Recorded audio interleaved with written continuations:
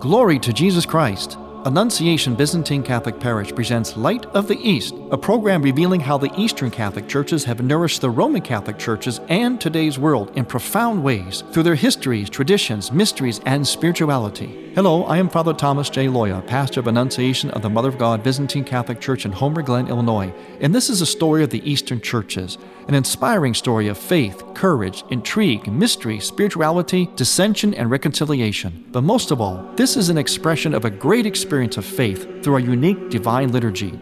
Join with me now as we look toward the Light of the East. Light of the East is also supported by Eastern Christian Publications, where you can find the prayers of the Catholic Byzantine Daily Office at ecpubs.com and easternchristianmedia.com, a broadband network for you to learn more about the Eastern Catholic Churches. That's easternchristianpublications.com. Light of the East is also funded by a grant from the Koch Foundation. Glory to Jesus Christ. Welcome to Light of the East. I am Father Thomas Loya, your host. We have entered now the beginning of the liturgical year, according to the Byzantine liturgical calendar, not the civil calendar, although it used to be the civil calendar in the Byzantine Empire. It is now just the liturgical calendar in the Byzantine Church, and it begins on September 1st, so we're just getting into it, a few days into it. The very first feast day we have on the calendar, very appropriately, is the feast of the birth of the Mother of God, because that's what gets it all started. That's how Christ came into the world, through her, so she had to come into the world first. God took on human form and was like us in every way except sin. So he was born from a woman. He gets his human nature from her. That's why in the icons of the Virgin Mary, in the Byzantine icons, the outer robe that she wears, the predominant one that you see in a Byzantine icon, is the color of like an earthy red. It can be various forms of red, but it's basically a reddish tone, symbolic of like clay, like a redness of the earth. It is from there that Christ gets his humanity, because he was, of course, God and therefore divine. So we begin with a marvelous feast day of the Nativity Mother of God. But the Virgin Mary is seen in the church as a symbol of the church, and the church building itself is significant because the church building itself is often seen as the presence of Christ. It has a number of metaphors: the presence of Christ, body of Christ, but also symbolic of the Virgin Mary, because she herself was a living temple. And when we go to church, especially in the Eucharist liturgy, we were actually going to a temple, because a temple is where God dwells, and it's where a sacrifice is offered. So the Virgin Mary, because she had God dwelling within her womb, is a mystical tabernacle or temple. And so is the church that we worship in. And everything about that temple, that church, because it represents, and in fact does make present on earth, the very body of Christ mystically, and also is symbolic of the Virgin Mary. Because of that, the church is very important in every aspect of it. Its art, its architecture. Obviously, something that represents the body of Christ on earth, God, the divine God who became incarnate, is present in a particular way in the temple, in the church. And something that symbolizes the Virgin Mary, who herself was a temple, as we've been saying, has to be done a certain way. It has to be done, decorated, designed, with its art, architecture, appointments, everything has to be done to a specific and glorious way. And this way is very ancient, and this way is seen in many ancient Byzantine churches. This is why preserving these churches is so significant to our faith, because we get to see, we get a standard, a blueprint of how churches should look. It's not just what any architect dreams of. The liturgy, and God himself, the saints, the Virgin Mary, are all beyond us. So when we use our gifts of art, architecture, music, and so on, we use it in a way that's kind of deferential. In other words, we defer to the standards that have been set, because what we're doing is not our own thing. The church is not a platform for us to become a famous artist or famous musician, although that happens in a sense by default, like Michelangelo. But it is a place in which we use our abilities for the glory of God, that God and His glory takes front stage. This is why iconographers generally don't sign their icons. Basically, you shouldn't know who painted the icons in a church. And that's pretty much the case most of the time, because our gifts, no matter how great, are not to be expressed in a way that is purely individual. In other words, this is my creation, my style. I put my mark on the design of this church or the design of an icon and so on. Yes, there is certainly going to be a personal aspect to it, but that personal aspect has to take a second seat behind the standard. And there is a standard. And there's freedom within the standard, but there's a basic standard about how churches, especially Eastern churches, should look, should be designed architecturally, the wedding, the integration of the art, the architecture, the ritual, the gesture, the prayer, all going together, using the five senses. It's all magnificently integrated. And a couple of examples that are supreme examples of this integration of the magnificence of Byzantine art and church design are found in the country of what is today Turkey, because that was the center of the Byzantine Empire, from the town called Byzantium, later changed to Constantinople under the Emperor Constantine when he moved the seat of his Roman Empire to Byzantium and renamed it because he was so impressed with that city. It still is a very impressive city today, only now it's called Istanbul, largely Muslim. But I have to, with great regret, announced that yet another magnificent church there in Turkey, a magnificent example of Byzantine art and architecture, has now recently been reverted back into a mosque. This happened recently with Hagia Sophia, the Church of Holy Wisdom, the great mother church of all Christianity, actually. It's been around since the 6th century, and there was even one built before that, earlier, on that same spot. But the Emperor Justinian came and built a magnificent church in the 6th century, which still stands to this day. It was overtaken by the Ottoman Turks, the Muslims, in 1423 AD. They claimed it as a mosque. Then later on in the 1900s, the leader of Turkey wanted to keep the peace and open up to the West, become a little more secularized. So he declared this great church, now a mosque, as a museum. And that kept it open for visitors. But recently, the current leader of Turkey, leaning more towards radical Islam, has reclaimed the once great Christian church that was a mosque, then a museum, has reclaimed it as a mosque. And now, most recently, he has done that to a church that I was hoping and praying would not happen. But it's the church that I would call the Byzantine church's answer to the Sistine Chapel. It is called the Chora Church, or Chora Museum, it has been called in recent history, now called the Karia Jame. And this was a magnificent, but not a big edifice that was on the outside of the city of Constantinople, on the outskirts of the city proper, which today is Istanbul. And it was called Chora because that's what that means. It's a Greek word which means on the outskirts, kind of in the rural part, in the country.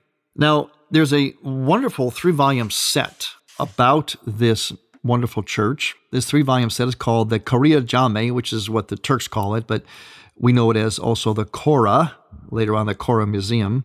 It was a Chora monastery. And this 3-volume set is edited by Paul A. Underwood. It's very, very, very informative, magnificent set to have if you're really interested in Byzantine art and architecture. In this book, Paul Underwood, the editor, says, long considered the finest example of the last flowering of Byzantine art, the Karia Jame, before its conversion to a mosque after the Turkish conquest of Constantinople, was called the Church of the Monastery of the Chora. Although scholars had known its early 14th century treasures of mosaic art while they were in deplorable state and only dimly visible, it was not until 1948 shortly after the mosque had been secularized, that the Byzantine Institute of the United States, with the sanction and friendly assistance of the Turkish Department of Antiquities and the Commission for the Preservation of Ancient Monuments, began the exacting work of cleaning and restoring. So, for the last 9 years of this work, the director has been Paul Underwood, professor of Byzantine architecture and archaeology, Harvard University, Dumbarton Oaks. So, we really are indebted to Paul Underwood for this wonderful 3-volume set. However, as you heard, this was an example of magnificent Byzantine art, and I like to call it the Byzantine Church's answer to the Sistine Chapel. Now, the church existed as it is until the Komnenian dynasty, but then began to be used as a chapel, the Blanchene Palace, when the latter, the Blanchene Palace, became the center of political rule. This was in Turkey and the Byzantine Empire. The Kora Monastery stood in ruins toward the end of the 11th century and was restored by Maria Duchina, the mother-in-law of Alexius Comnenus I. Now, this is in the years 1081 to 1118 A.D., so we're 1,000 years into Christianity. It was dedicated then to Christ the Savior. Then it was demolished again and restored by the younger son of Alexius I, Isaac, who had a magnificent grave built for himself in the narthex section of the church. That mausoleum was brought to another monastery in Thrace later on. Now, the Kora Monastery was destroyed like all the other buildings of the city during the Latin invasion dating back to 1204 to 1261 AD. This was during the Fourth Crusade, which is a real sore point among Eastern Christians because that's when some Latin crusaders came in with some malintent, looked down their nose at the Eastern churches and basically ran them out of their own church and took them over, and even destroyed some of their churches. We're going to talk more about this magnificent church that sadly has been reclaimed as a mosque, although it was not originally a mosque, it was a Christian monastery. We'll talk more about that when we return. I'm Father Thomas Loya on Light of the East. Every day, Father Loya posts a brief 2-minute Facebook video on the Annunciation Byzantine Catholic Parish homepage. You'll be amazed at what you can learn just by watching.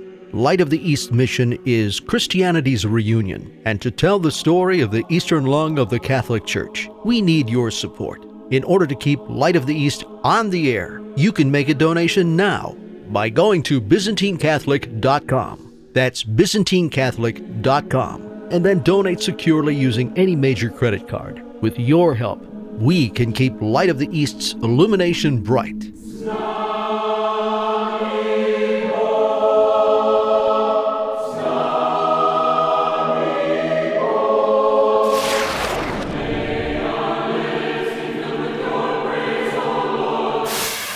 You are listening to the Choirs of Annunciation Byzantine Catholic Church under the direction of Timothy Woods in Homer Glen, Illinois. This is the music you hear on Light of the East and is sung during the sacred liturgy at Annunciation Byzantine Catholic Parish. Order online at ByzantineCatholic.com. All we ask is a donation of $20 or more, which includes shipping and handling, to Annunciation Parish for each Theosis CD. Send a check made out to Annunciation Parish at 14610 Wilcook Road, Homer Glen, Illinois, 60491. And may God grant you.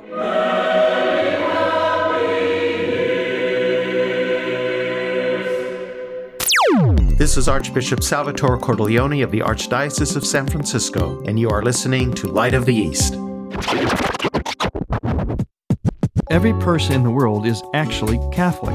I am Father Thomas J. Loya with the Theology of the Body Moment for the Tabor Life Institute.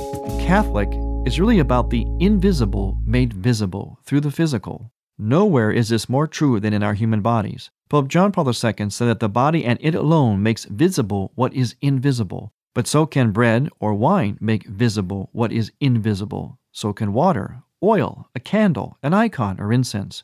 Furthermore, so does a birthday cake, a flag, or a Christmas tree. Physical things enable us to touch invisible realities. Catholics do not have to convert anyone. All we have to do is remind everyone that they have been Catholic all along, simply by the fact that everyone has a physical body. And the theology of that body makes an invisible God visible. To find out more about the theology of the body, visit taborlife.org. taborlife.org.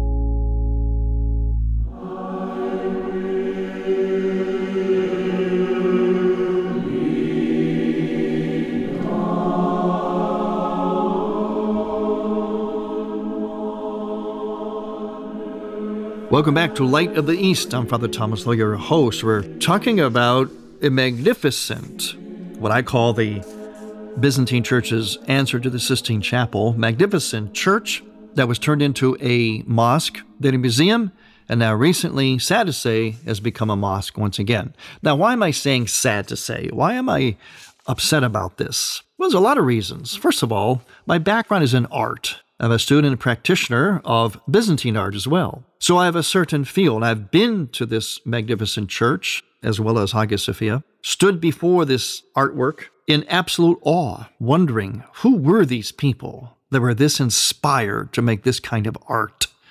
Who were these geniuses? I mean, truly, it is just as awe-inspiring as the Sistine Chapel, only on a smaller scale and not as well known. But still, the quality is something that had to have been inspired by God. Trust me, I'm an artist. I know what I'm looking at. I can make this kind of evaluation of art. But also because this was a Byzantine church. It was a Byzantine monastery. It was taken as the spoils of war when the Ottoman Turks, the Muslims, came in and conquered Constantinople in the 15th century. They've been trying to take over Europe for centuries. They've been repelled several times by the Austro-Hungarian Empire, which was a very Catholic empire, and they were repelled miraculously several times through the intercession of the Virgin Mary. We're not talking about people who are Muslim. Many of those people, many of them are very sincere, very devout.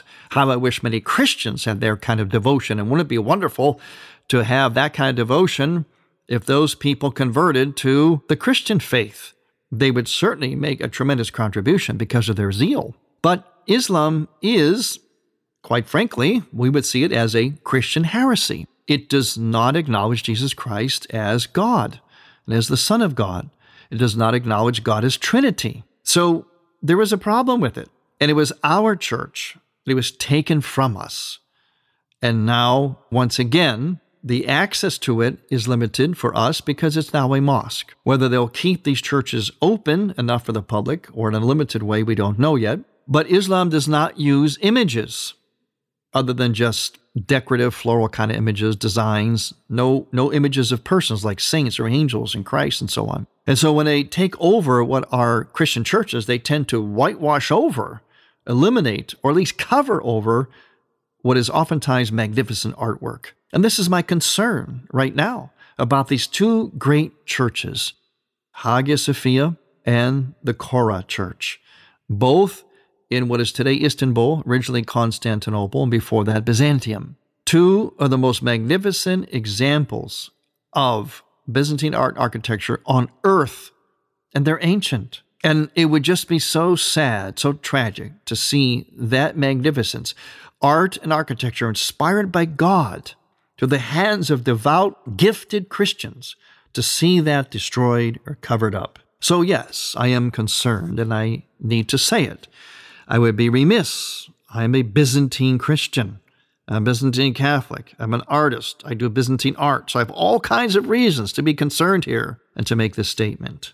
So we go back to the history of this Chora Museum, or this monastery. And again, we left off by saying that it was destroyed again by the Latin Crusaders in the 13th century. That was a very, very unfortunate black mark on East-West Christian relations in terms of Christianity. The Fourth Crusade was very, very condescending, very destructive of the Eastern churches, very disrespectful. And many of the Orthodox churches to this day will still refer to that wound, although we should be getting over it, but still they refer to it. Now, the Chora Monastery was rebuilt and redecorated with mosaics and frescoes by Theodorus Medoukides after the Latin invasion.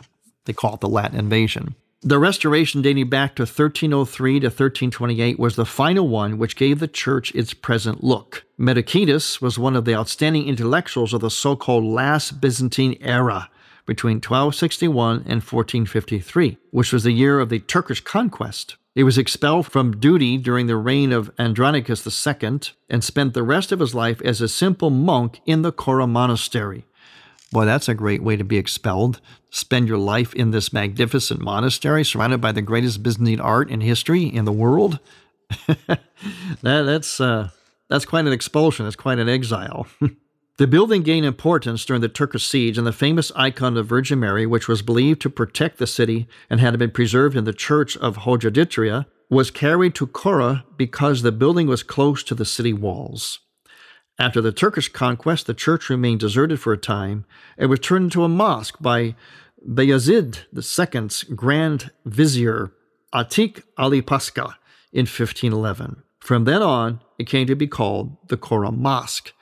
It became a museum in 1948. That was under, of course, Ataturk, the leader of Turkey at the time. And its frescoes were cleaned and restored by the American Byzantine Institute. Nothing is left from the Kora Monastery other than the church. The oldest part of the church, built in the 11th and 12th centuries, is composed of a single narthex and a central hall, which were set on the foundations of an older building. Now, I highly recommend, and if you go online, because obviously that's very convenient today, go online and look up Kora Museum, Chora, or it's also called the Korea Jame, which is spelled K-A-R-I-Y-E. K-A-R-I-Y-E, D-J-A-M-I, D-J-A-M-I. Look it up through either name, and hopefully you'll get pictures and tours, sort of a online tour of the place. It's mosaics. You've seen many of them, the mosaics and frescoes reproduced in a lot of places. Oftentimes when they want to present and use Byzantine art, oftentimes it comes from this Kora church. I'll keep calling it a church because that's originally what it was. And for me, it will always be that. Something doesn't become something else because someone steals it or conquers a people and takes it from them. I'm sorry. It should always be seen. It will always be seen to me as a magnificent Byzantine monastery, a holy place. In fact, I'll give you a little personal experience. When I went to Istanbul to look at these magnificent Byzantine churches, ancient and beautiful, still standing today, we are not allowed to wear religious garb in Istanbul, in Turkey. That goes back to the rule of Ataturk, because he wanted to keep the peace between the different factions of faiths that were warring against each other, and also just to be open to the West and so on. So he kind of downplayed any overt religious zeal. So he said that everybody had to wear just secular clothes, even clerics. So I remember, I'll never forget this, as I'm all excited, I'm approaching the entrance of this magnificent church, the mother church of Christianity, certainly the mother church of my faith, the Byzantine Christianity. We're not in our collars, although we're all priests. And I remember, as soon as we walked in the door of what is considered to be a museum, Hagia Sophia, the museum, we spontaneously did the sign of the cross. We just knew and felt immediately. It took us back to the origins, we as priests, and our deep priesthood, and that mystical part of us that comes through the sacrament, that rose up in us, and we knew we were in our liturgical home, the womb of our liturgy in our church, our faith.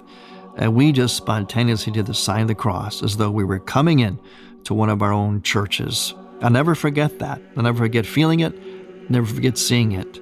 And we didn't care. We didn't even think about whether we'd be reprimanded or arrested for showing an outward sign of faith or Christianity in that place, which is now a mosque again. We didn't care. It just overtook us. And if you ever go to that place, visit the Kora Monastery or Hagia Sophia, the great church of Holy Wisdom. Notice I keep calling them churches or monasteries. I think you'll be overcome as well. And you might very easily, spontaneously do as we did. Do the sign of the cross and say a prayer and know that you are in a place whose holiness, centuries old, cannot be driven out of those places by anyone, by any whitewashing or veils or curtains or conquests. That is the mystery of Byzantine art, architecture, and liturgy. Thanks for listening. I'm Father Thomas Loya on Light of the East. To hear Light of the East again, visit ByzantineCatholic.com and click on the Features and Programs tab, and on iTunes.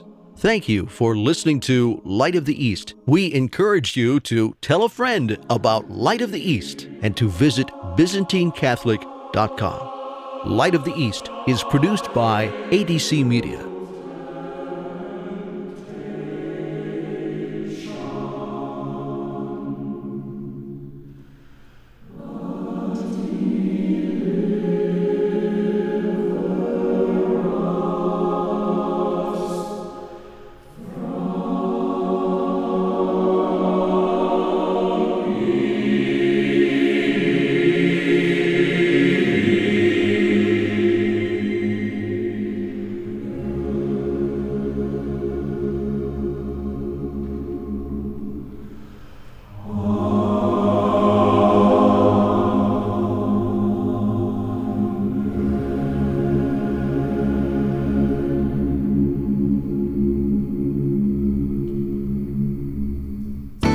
Listeners to Catholic Radio, I think, benefit most, at least initially, from what I call remedial catechesis. What Catholic Radio does is it becomes an echo chamber for the teaching authority of the Catholic Church.